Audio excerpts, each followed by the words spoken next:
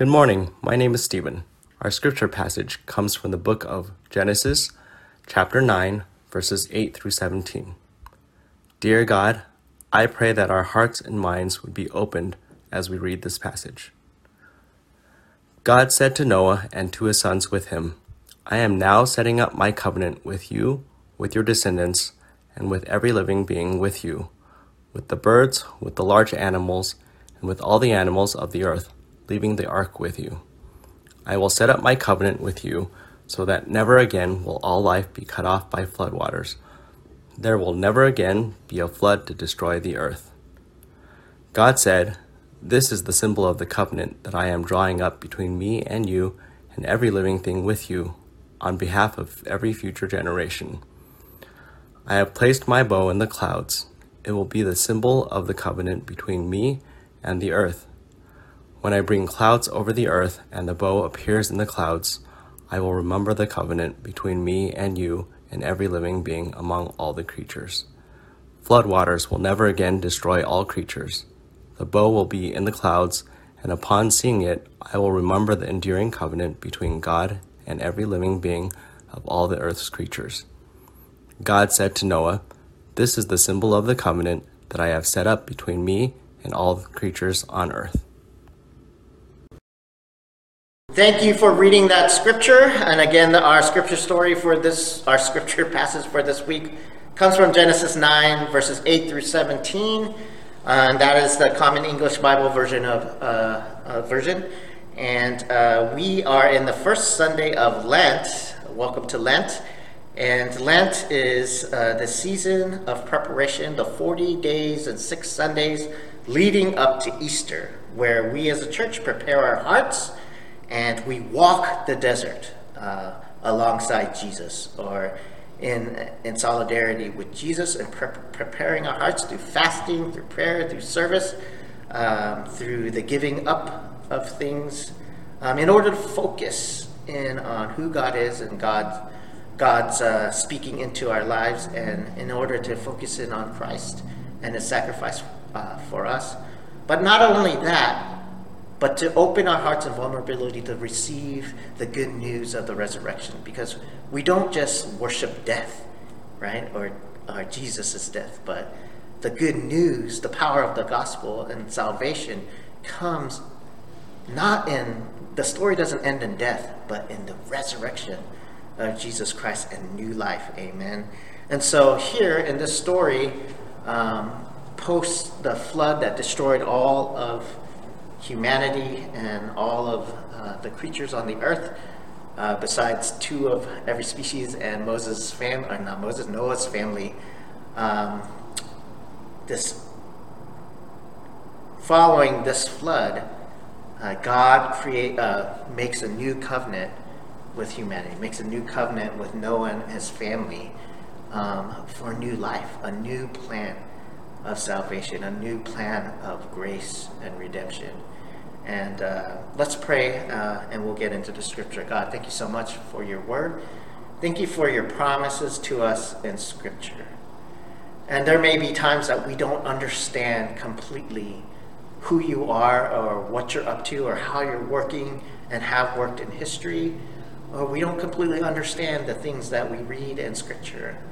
But we can rest our hats on this, that you love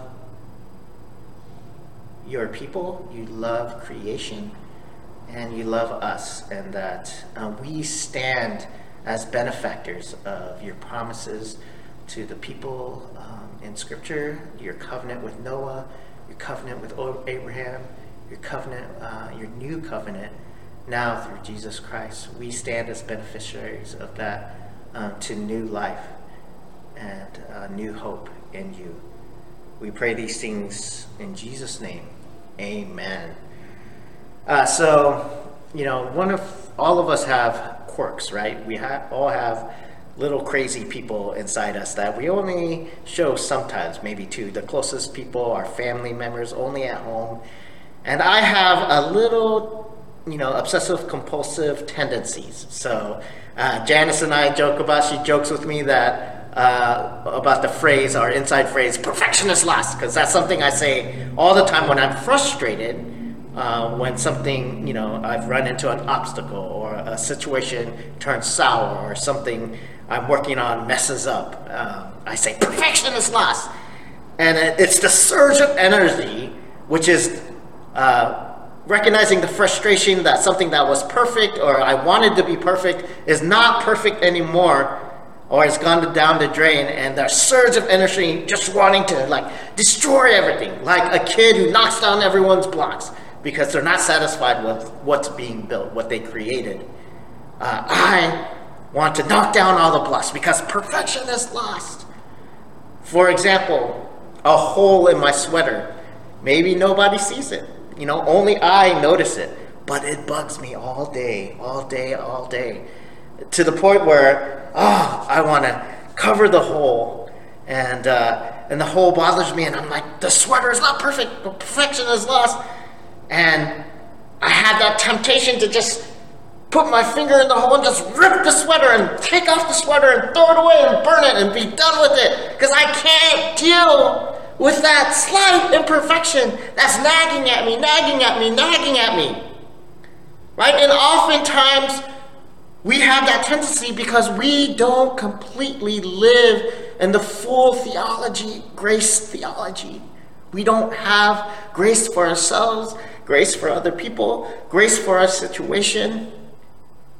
And when we run into obstacles or things take a turn for the worse, or things don't turn out the way that we want it to, we just want to throw a tantrum like that kid, that boy who's knocking down all of his blocks because he's so frustrated, and we want to just sit down and just cry and cry. Perfection is lost. Perfection is lost.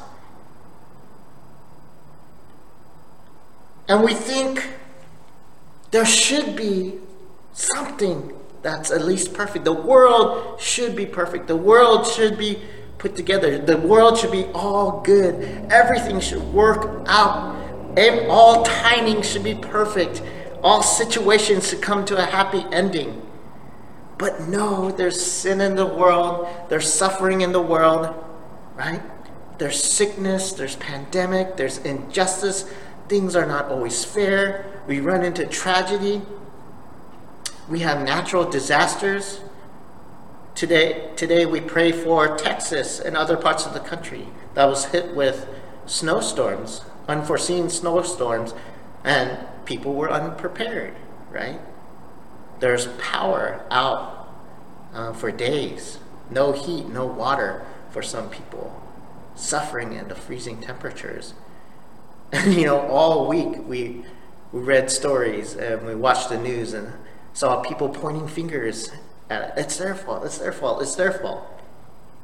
Right? Perfection is lost. What's wrong with this world? We live in a broken world. And yet, as Christians who follow Jesus, who believe in God's salvation story, and believe that God is gracious and merciful, and though we're not perfect, he covers all of our sins. Though our sins are like scarlet, the prophet Isaiah says, we will be as white as snow. That is Jesus' sacrifice for us, that he covered us. Right? He covers us, present tense, and he will continue to cover us as if we trust in him, lean into him, and believe.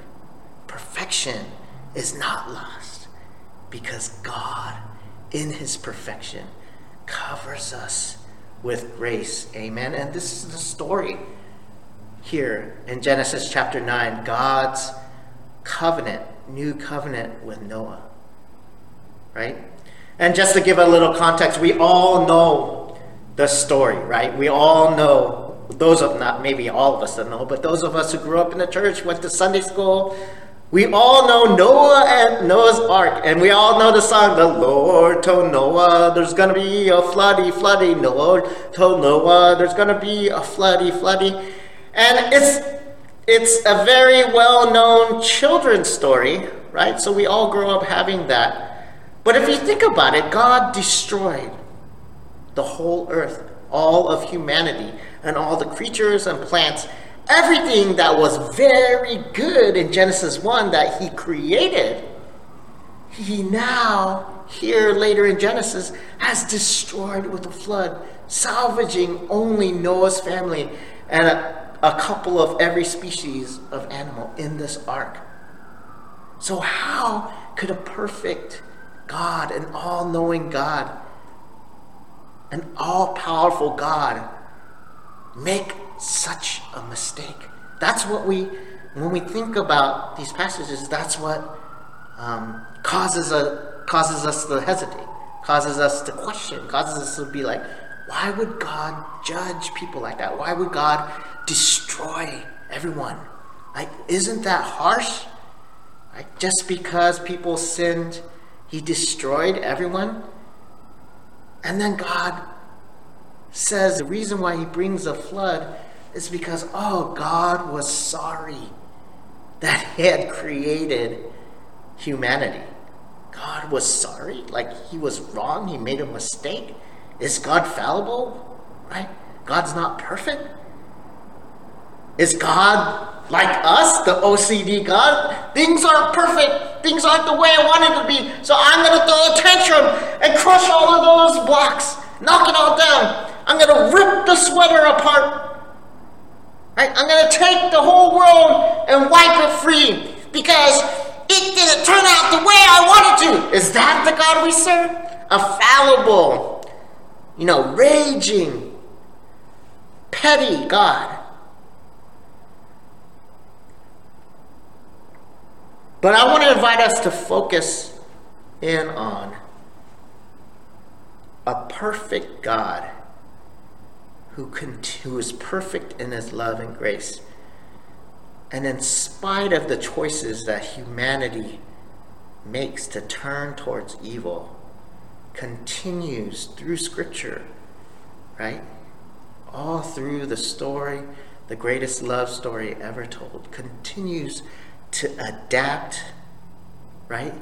To make a new plan, to re-envision his relationship with humanity, to re-envision creation, to consistently search for ways to salvage creation, to salvage humanity, to salvage his children, to come up with ways that we can be redeemed and restored. And after the flood waters, there's always hope. We tend to focus on destruction, right, and judgment, and how that's not fair. But we don't look at how in the midst of death, imminent death, destruction, right, and judgment, even so, even yet, God desires to plant a seed of hope, plant a new plan to re-envision what humanity can be like moving forward, and re-envision a way that we can once again be who he thought we could be, who he envisioned us to be, who he created us to be. Amen. So let's take a look at this covenant with Noah. It's the Noahic. I don't know how to pronounce it. Noahic covenant, God's covenant with Noah. And in context, if you remember, God looks at the earth, looks at humanity, and came to a place where he's like, man, I think the scripture says that there was everything that humans thought was evil. Every thought in all of humanity's mind was towards evil things, right? So, humanity is expanding, the population is growing, but it was in a spiral of darkness. There's utter evil. Every thought that everyone had was pure evil, and the world was going down the toilet bowl. And we have to understand that people make choices. People make choices just like Adam and Eve to sin, to disobey God, right? To turn away from God. And actually, death is simply that. Is if we turn away from God enough times, right, we're turning to death. God is life. God is love. And so in turning to sin, we're walking towards death. And ultimately, the world came to a place where systemically, as a whole, communally, corporately, it was spiraling down with increasing momentum to utter separation from God and death. People were hostile to one another. People were violent with one another. People were oppressing and stealing and hurting one another. And what God envisioned as a humanity that lived in communion with one another, lived in harmony and stewarding all of the earth, God said to Adam and Eve, right, in Genesis 1:28, go, be fruitful and multiply and fill the earth. And then he gave them a mandate to be master the creatures of the earth, all the creatures of earth, and all of my creation, right? And maybe a better translation is steward this. Like I place you in responsibility over all of my creation, right? So steward it well. And where stewardship or mastering over something, having responsibility over something takes a turn for the worst is whenever we look to consume rather than steward, right? Stewardship means to make, to use well, to use in order to thrive. God wants humanity to thrive, and in humanity to thrive, God wants all of creation to thrive. The animals, right, and the plants, everything, the mountains, the trees, the oceans, the streams, all the nature cycles. God wants thriving, right? And God is calling people, man,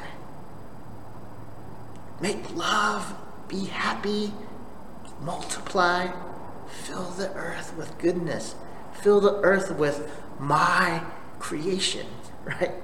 My desire to love you, to create you, to multiply and create communities. Go and do that all through the earth. And when you read Genesis from the beginning, there's a progression of increasing darkness from the point that Adam and Eve took a bite of the fruit, right, forbidden by God because of the snake's temptation, the serpent's temptation. From that point on, evil is introduced. And if you read through the Genesis chapters, you see humanity increasingly choosing evil. Choosing the evil. You get the story of Cain and Abel, and you get other stories. But in the midst of that, you also see God in his goodness and his graciousness making small changes, right? Adjustments to bring grace, to be gracious, to give gifts of grace. For example, right? What did God say when he said to Adam and Eve, don't eat from the fruit of this tree, of this one tree? If you do, he says, you will surely die, right? You will surely die. That's God's perfect command, right? You eat this, you die. But when we read on, they eat of the fruit. Do Adam and Eve die? No. Right? God does say, oh, there's consequences. You're cast out from the garden. But we got to look at this like they deserve to die in God's, the way that God said in his perfect word. And yet they did not die because God created a way, right? In their sin, there was consequences. The earth was cursed. Man had to labor, right, to bring any fruit out of the earth. Work became harder, right? Childbirth became harder, right? There's enmity between the woman and the snake. And there's the opportunity or the choice for increasing evil, choices of evil for people against one another. We see that in Cain and Abel. But in there, God is gracious. Adam and Eve don't die, right? Adam and Eve, after they eat of the fruit, forbidden fruit, they're ashamed because they're naked. In the perfect sense, we would not be ashamed. They should not be ashamed of being vulnerable and completely naked before each other and before God. And yet, they begin to feel shame. What does God do? God fashions clothing for them. Right? God didn't have to do that, right? But it's a gift of grace. Are you following me? Cain, God actually, curses Cain, but he also protects Cain and saying anyone who lays a hand against Cain, right, will surely die. He protects, giving the mark of Cain. So in the midst of increasing evil and choices to sin in Genesis, there is also equally God continuing to change the plan to bring grace into a situation. And so when I think of perfection, I don't think perfection, right? One way to look at perfection is, I say something and it's always perfect. No, nothing, it's the same for all time. Another way to look at perfection, though, because context is always changing, because obstacles come, different things come, perfectness is actually the ability to adapt to any given situation. So you can look at change as actually a quality of perfection, right? Whereas non-changing is actually stagnancy. So one thing to consider is God is perfect in his grace. God is perfect in his covenant and promise keeping. Are you with me, church? He's able to adapt and change because he perfectly loves humanity. He has perfect grace for humanity.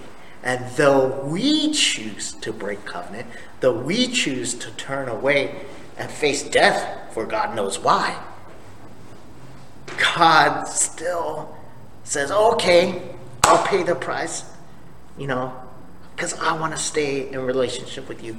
I want to continue to provide hope. So here in Genesis 9, right, after the flood, God makes a new covenant, makes a covenant with Noah and Noah's family, saying, I will never destroy the whole world, all of humanity and all of creation again with this flood. And to symbolize, to seal this covenant, this promise with all of humanity, here's this rainbow. And we have to remember, in the Hebrew word for rainbow, there was no sense of rain. We understand rainbows to be, light refracting through rain droplets, because there's rain and there's sun. And so from the viewer's perspective, the spectrum, light reflected through raindrops creates the spectrum of white light, which is Roy G. Biv, red, orange, yellow, blue, indigo, violet, right? Rainbow. But in the Hebrew word, it's just bow, right? And the symbol being, like a bow and arrow, bow, right? But if you imagine a rainbow, the dome part of the rainbow is up top, right? So if it was like a bow, this weapon of war, this weapon of destruction, right? Many cultures saw the bow as, the weapon for war, for destruction, for judgment, right? It's not pointed at humanity, but is actually pointed up towards God, right? God saying, I'll take the hit. No longer will I be hostile or violent towards humanity and destroy all of humanity, but I will turn the bow towards heaven, away from humanity. And my promise to you, Noah, is that I'll never destroy humanity again. And if we read at the top of Genesis 9, 9:1, it directly quotes, right? God restates what he says to Adam and Eve in Genesis 1:21. Go, be fruitful and multiply, fill the earth, right? this mandate to thrive, right? To live life to the fullest, to live out loud the way that I created you to be. And also underneath that was, again, a repeating of Genesis 1. And be stewards of all animals and all creations. Be over all of the creation and steward them, master them. Right? But there's one change. And that change is, but animals, the creatures of the earth, will live in fear, right? And dread of humanity, right? So there's still within this new grace, this new covenant with Noah, this promise that God is making to restore the relationship, and once again, even add a new contingency plan. Like, I'm not going to destroy all of you.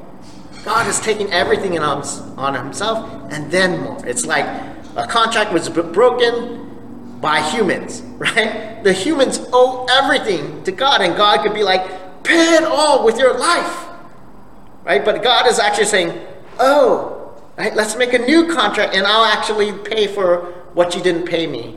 And like, we'll wipe that slate clean, and we'll do something new. Wow, God is taking everything on himself. He's so magnanimous, right? He's paying the price. And we see the parallel with Jesus paying the price for humanity, a price that was ours of our doing. But in his graciousness, he takes even that, he swallows it. I'll jump on the grenade. I'll take the hit. I'll cover you. That's the gospel. That's good news. Amen. And God is saying that, like, not hit the reset button, rinse and repeat, but like, let's re-envision this and go forward from here again in this new hope. After the floods, I have new hope for you. Yes, there's consequences, right? The consequences being, that enmity with the snake is going to continue. The animals, I don't know what it looked like in Eden, but maybe like Bambi and Bambi's mom came right up and ate out of the hands, right, of Adam and Eve. But now what God is saying is the animals will fear and dread you, right? So now when we walk up on Bambi, Bambi runs away, right? Bambi doesn't stay because there's a little bit of trust that's been broken. There's a little brokenness in the world. And what we live in right now is the continuation of that brokenness. Not only people and our broken relationships with one another and the broken systems that we create that hurt other people, that create unjust systems that oppress one group of people and another group of people of privilege lord it over them. Like, relationships are broken, human relationships, but also creation is broken, right? Creation is wounded. There's pollution, right? There's there's global warming. There's, pollution, global warming, and there's natural disasters. The earth is groaning and moaning, and people and the earth and creation and animals are at enmity with one another. People exploit the earth and the earth's resources for our own consumption rather than people stewarding as God's original intent is. But even in the midst of this brokenness, what we believe as Christians, what we want to be as the church, is participants in God's plan of renewal and restoration. God is renewing all things. God is renewing the earth and creation. God is renewing people and our hearts and our relationships with one another and with God. That's why we're named Renew, because we are about being with God in the midst of him renewing all things. And that's what we are living in the midst of, both the brokenness and yet the hope that comes after the waters. Amen. And this is what we see in the covenant with Noah, right? Destruction, yes, of humanity's own doing, right? We deserve nothing less than death, right? We were choosing death in the depth of our evilness, and yet God re-envisioned, made another opportunity. The other thing that we notice about this covenant with Noah, it's much like, God's command and promises to Adam and Eve, and God once again demonstrating grace when grace was not deserved, when it was death that was deserved. But also, we need to notice that God makes this covenant not just with Noah and his family and humanity, but this covenant is made with all of the earth, with the creatures, and with all of nature, right? So I'm making this rainbow to show that I promise not to destroy you, that I love you. I'm making a covenant with you, not just for humans, but all of the earth. What does that tell you, right? God makes covenants with birds. God makes covenants with the sky. God makes covenants with even the itty-bitty microorganism, the insects, the mammals, the reptiles, the mountains, the trees. God loves his creation as well. Nature, all are a part of this covenant and this promise not to destroy. And so if God promises not to destroy his creation, nature, animals, shouldn't people who are commanded to be stewards over God's animals and creatures and creation also not desire to destroy, but actually to steward God's creation, to uplift God's creation? And that's a whole nother sermon of itself. Caring for nature, caring for the environment, caring for all of creation. That's our responsibility as Christians. It's not just some social action thing, off to the side that's made by the secular world, but actually the church is called, right, to creation care, to care for and steward God's creation, and not continue in the participation of consumerism and consuming the earth's resources without responsibility, haphazardly. Amen. So God's covenant with Noah includes also all of creation. And so the thing that I want us to take away from the Noah covenant here in Genesis 9 is that God is a God of grace, and God is perfect in his love and commitment and graciousness to humanity and all of creation. Though perfection was lost, right? There was a hole in the sweater. There's a spot on my white shirt, right? The block building is not the way that I intended it to be. Even in that, right? God is fully in God's power and right to destroy everything. But instead, God in his perfect love and grace chooses to re-envision over and over again. And in our lives, in your life personally, God, right? If we are worried about being perfect, we fell off the perfect track many times, long time ago. So perfection is out the door. So why are we still striving for it, right? We were off perfect, the day we were born.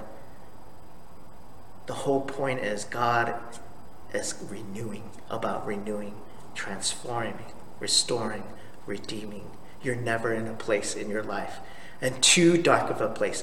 You've never done something too bad, too wrong, too destructive, too imperfect for God to come back and say, hey, have I got a new plan for your life? Have I got a new contract for us? A contract not that's transactional, but of love and grace. That even the worst broken parts can be redeemed and be made even better. Now that's perfection. So in these times where we may be experiencing the flood and wondering, God, where are you? God, why? God, why are you treating us so? Why have you abandoned us so? As the psalmist consistently writes, why have you forsaken me? In the midst of the waters, right? The love story, the gospel story is there's hope and there's new life after the flood. Let's pray. God, thank you for your word. Thank you for your covenant-making character with your people. And even though we're stupid and foolish and we turn away and we run towards death and destruction, while you're there offering us life, even so you go the extra mile, you chase us down.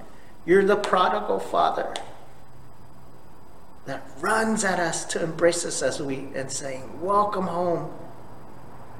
Let's go eat. God, you do that for us. And as we continue in this Lenten season, we begin this Lenten journey, we look ahead and hope